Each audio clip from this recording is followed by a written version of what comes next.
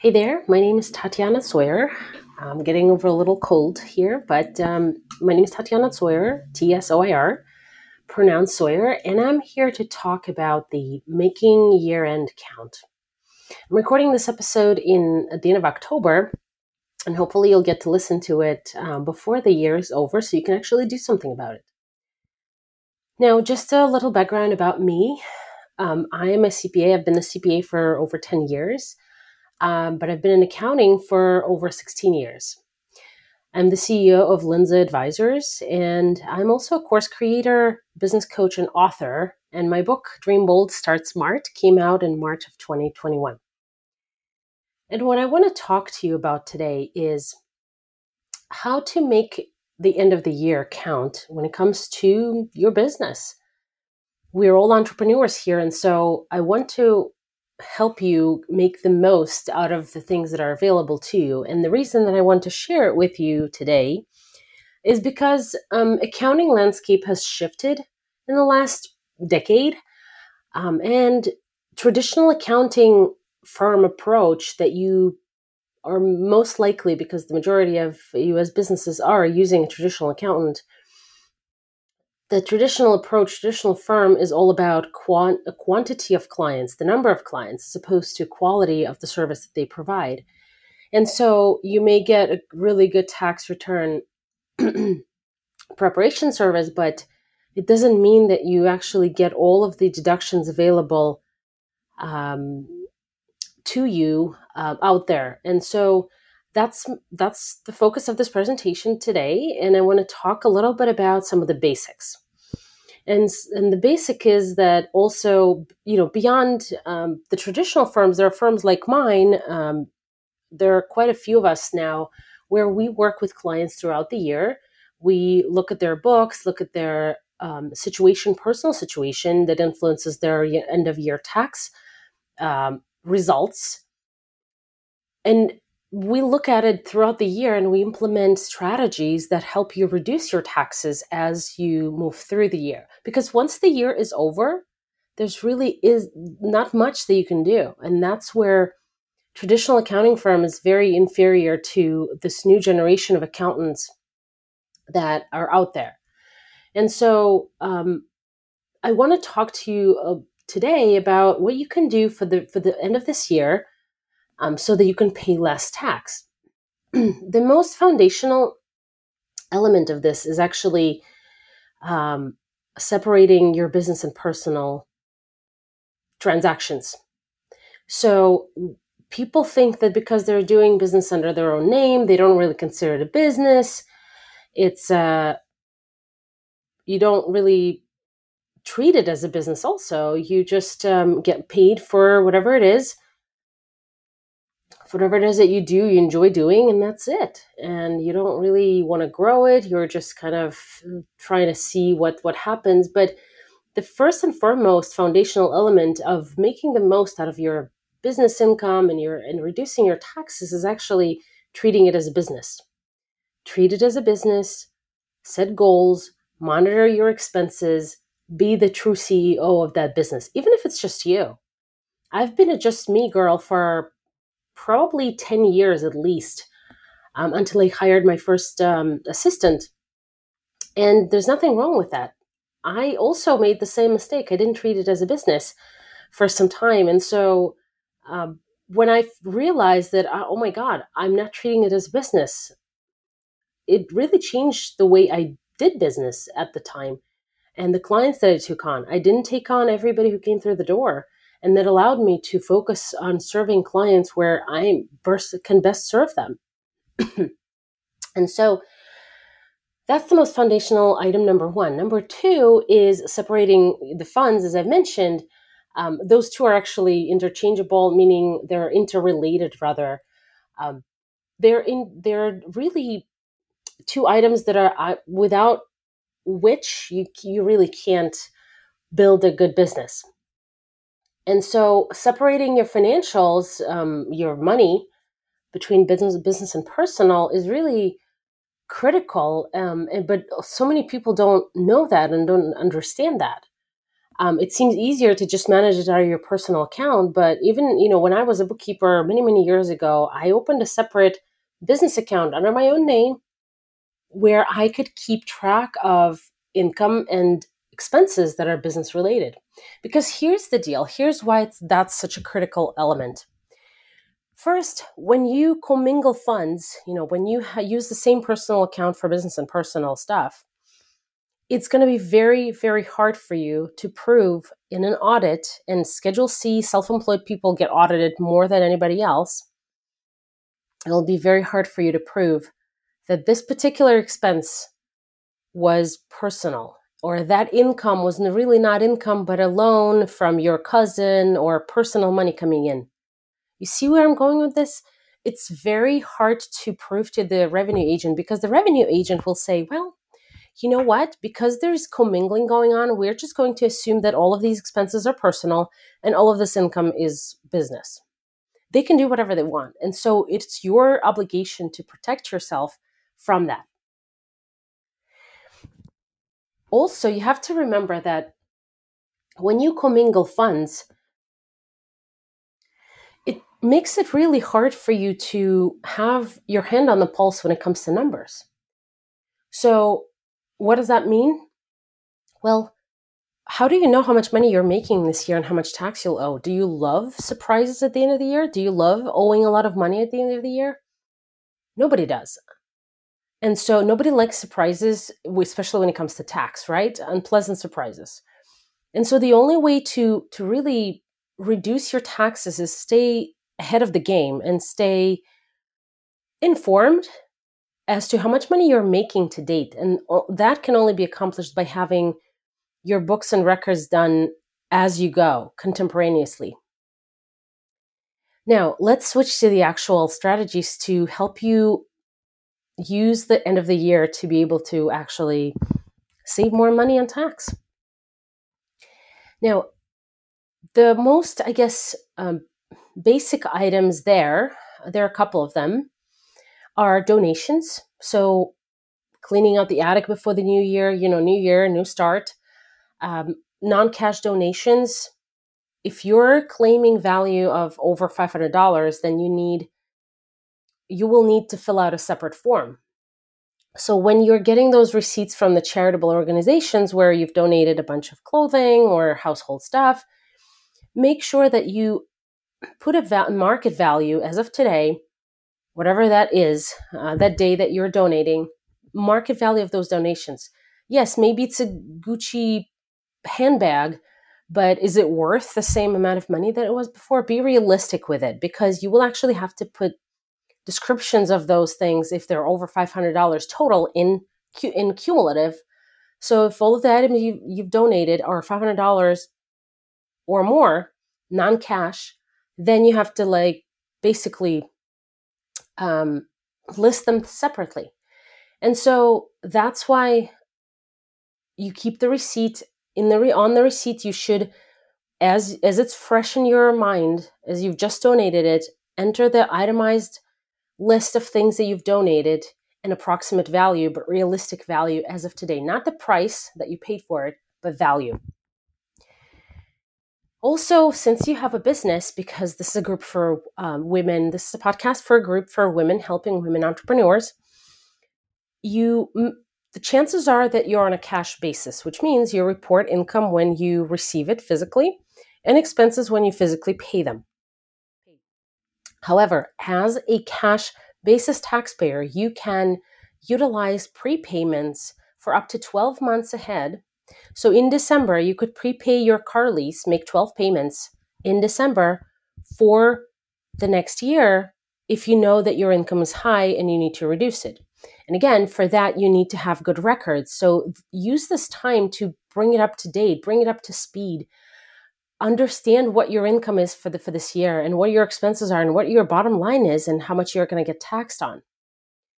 Ideally, you would also compare it to the prior year and see, okay, so prior year I had $50,000 in income, $30,000 in expenses, $20,000 in net profit. This year I'm making double that, so that means my tax is going to be approximately double, if not more. That's why we do contemporaneous bookkeeping, and that's why it's so important. It's so critical, even though it's kind of boring and mundane. So when you do prepayments, when you make decisions as to reducing your income in December, for example, which is a lot of the things that I do with clients. Typically what happens is traditional accounting firms are not busy in November and December. We are crazy busy because we actually look at every client's situation, see whether all the paperwork, all the money trail, all the paper trail is in place so that we can close the year, have all of the documents in case of an audit, and also utilize these last minute planning techniques to reduce the person's tax depending on where they are at the end of the year. And so we'll look at people's net income and expenses and all different reports throughout the year to pay some of the estimates, sometimes to run payroll, to catch up on payroll, and so on and so forth. But we also look at it for everyone in December to make sure that we actually do what needs to get done. And so prepayments is a really big item. However, it's a prepayment. So what has to happen? You have to actually outlay cash. And so you may or may not be able to do that. Now, you can also prepay a couple of months of rent to take a deduction in the current year. If you have the cash, you could buy equipment potentially if you need equipment, if you need to upgrade people's computers or whatever else happens in your business. Prepay a car lease, just like I said. Maybe prepay your consultant or accountant for next year. Utilize the expenses that you would have to pay anyway in the next few months and prepay them so that you can pay less in tax that for that calendar year. Okay. Another great option is deferrals. Deferrals is one of those things that could be done after the year is over.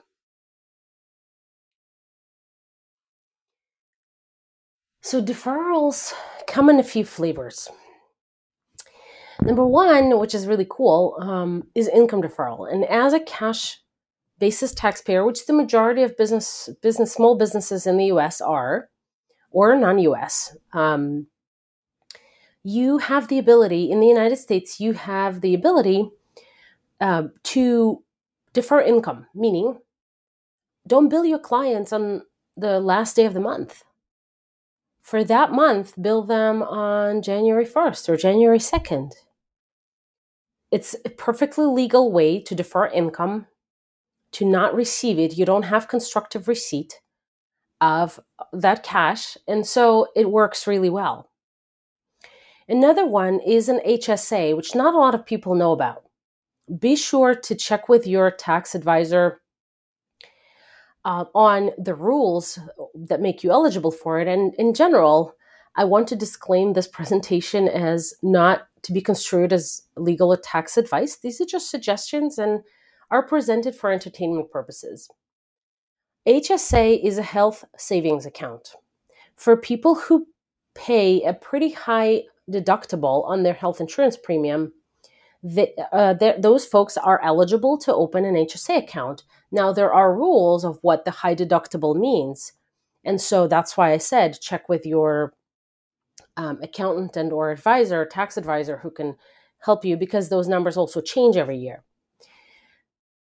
HSA is a perfect way to pay for your medical copays, deductibles, and so on and so forth, and do it tax-free and get a deduction for it.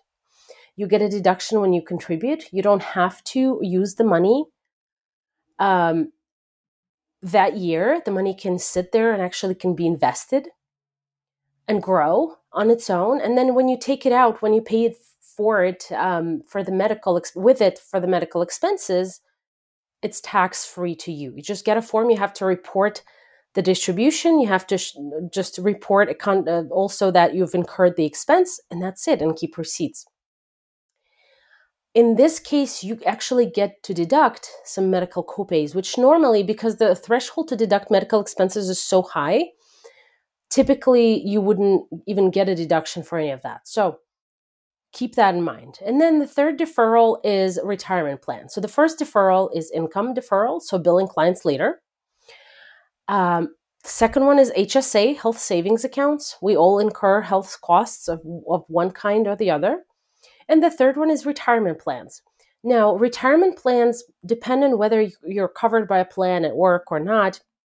And there's quite a few options there as well. So definitely explore different options. There's the SEP, there's the 401k if you have an actual entity business set up, and so on and so forth. And so make sure that you know that you can put away, when you work for someone, let's say, you can put away $19,500 as a deferral. And maybe the company gives you some match. When you work for yourself, you can actually contribute much more than that if you can. And my recommendation usually to my clients is in your highest earning years, when you make more money and your tax bracket is close to the top one, you put away as much as you possibly can into retirement, because chances are in retirement, when you withdraw the money, you're not going to withdraw as much every year. And that's why your tax bracket will be kept lower. And as a result of this, you will pay less in tax total. Retirement plans for self-employed, whether it's a SEP or a 401k, solo K, or whatever, offer huge opportunities for us to put more and more money aside for us and also for our employees if we start hiring people. But it's a great technique, and the beauty of, let's say, a 401k that you own, so it's your business and you own a 401k, the beauty of that is that there are contributions that can be made up until September 15th if you extend your return. So the year is over, you're in January, you still have 9 months to make the contribution to harness the savings. That's a phenomenal thing to have. Now, two more things that I want to talk about is entity structure and income shifting.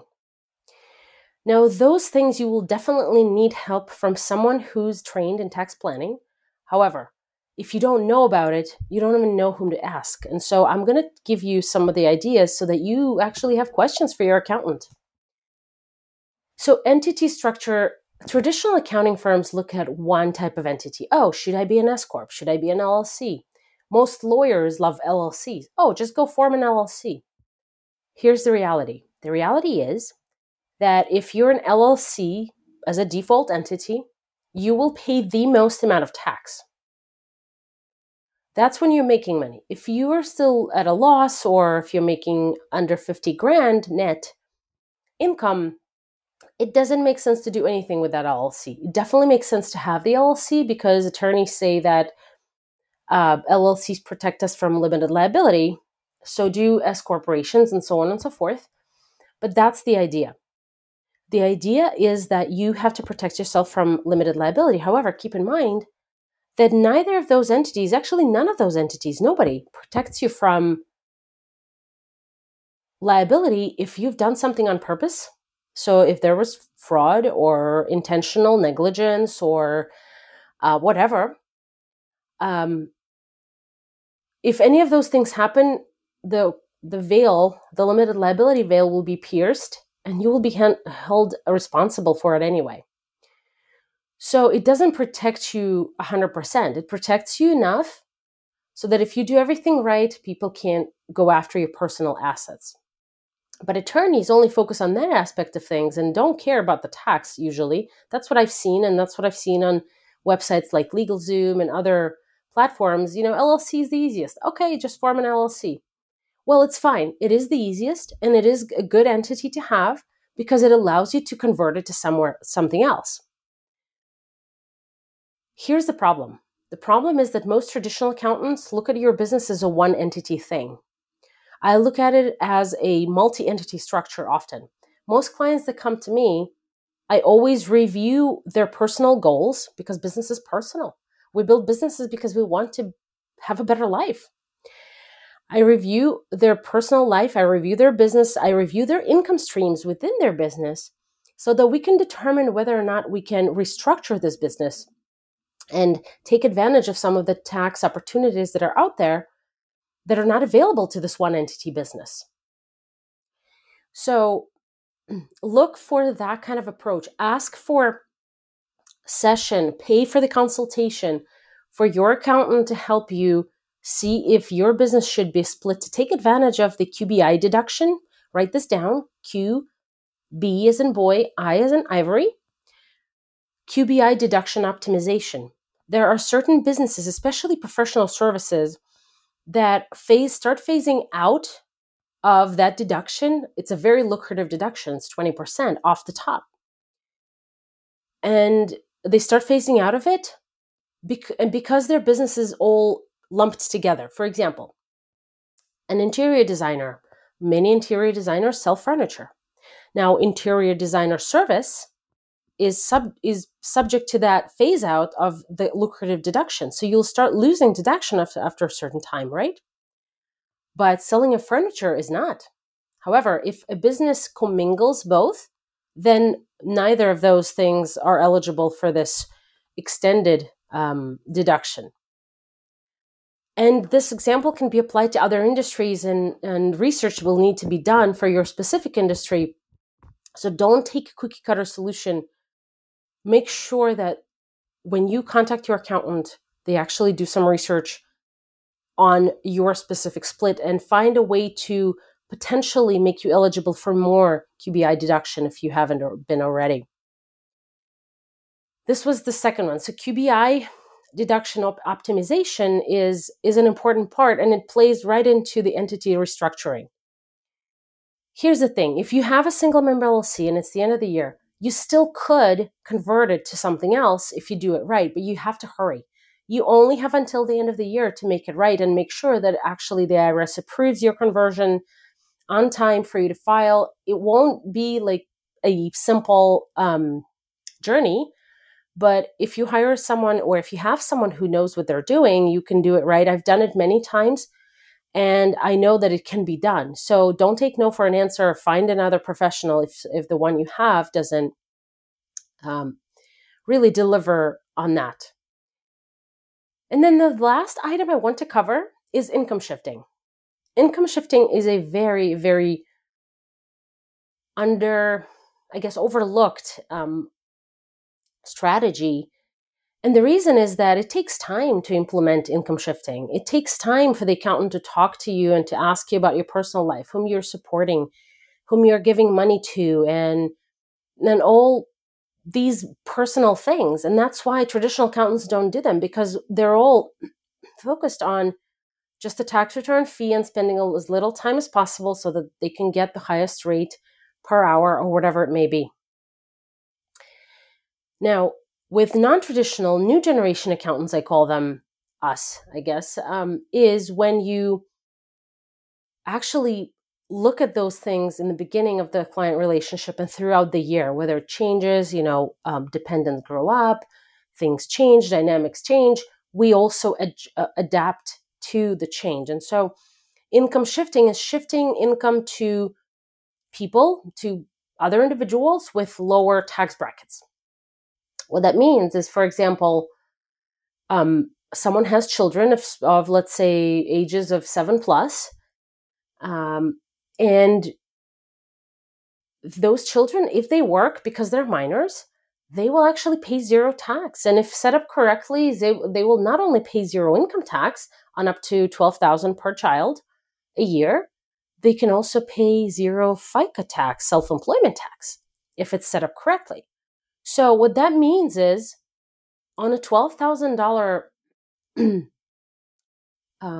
payment to your child,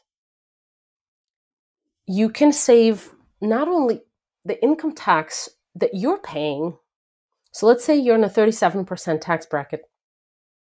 You could also save another 15%, 15.3% on self-employment tax, because minors are not subject to self-employment tax until the age of 18. And so you could also save on state tax if your state has a state income tax.